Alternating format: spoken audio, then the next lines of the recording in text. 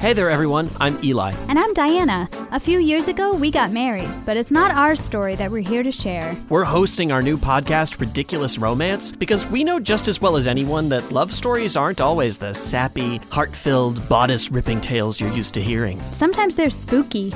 Betty started having all these terrible nightmares where these gray creatures take them aboard a ship and... I've been there, Betty. Well, I don't know if you've had this one. She had a needle inserted into her stomach. Okay, no. And she said the alien being told her it was a pregnancy test. Okay, do they know that we have better ways of doing that? Others are exciting.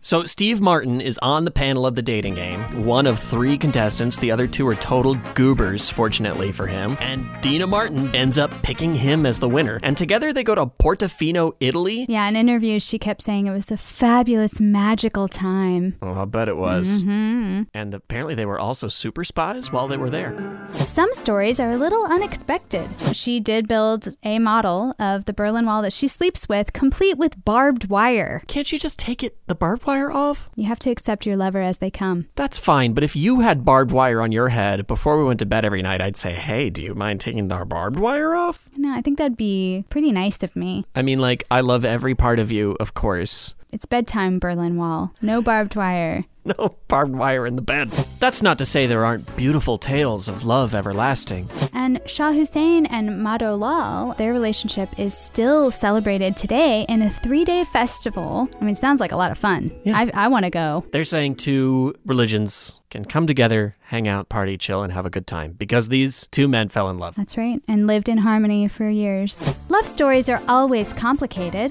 Some are just a cut above the rest. So Lorena Bobbitt is speeding away from the house, and she throws it out her window, and it lands in a parking lot behind a 7-Eleven, where police find it, and they pack it in a hot dog box full of ice. And appropriate. That's it was called a Big Bite box. Oh. I know. He's like, can I keep that box? It basically defined his whole life. So, yeah, he probably does still have that box today. Man, the man really went out. And he made every bad decision that you could make. He's 3 bad decisions in a trench coat.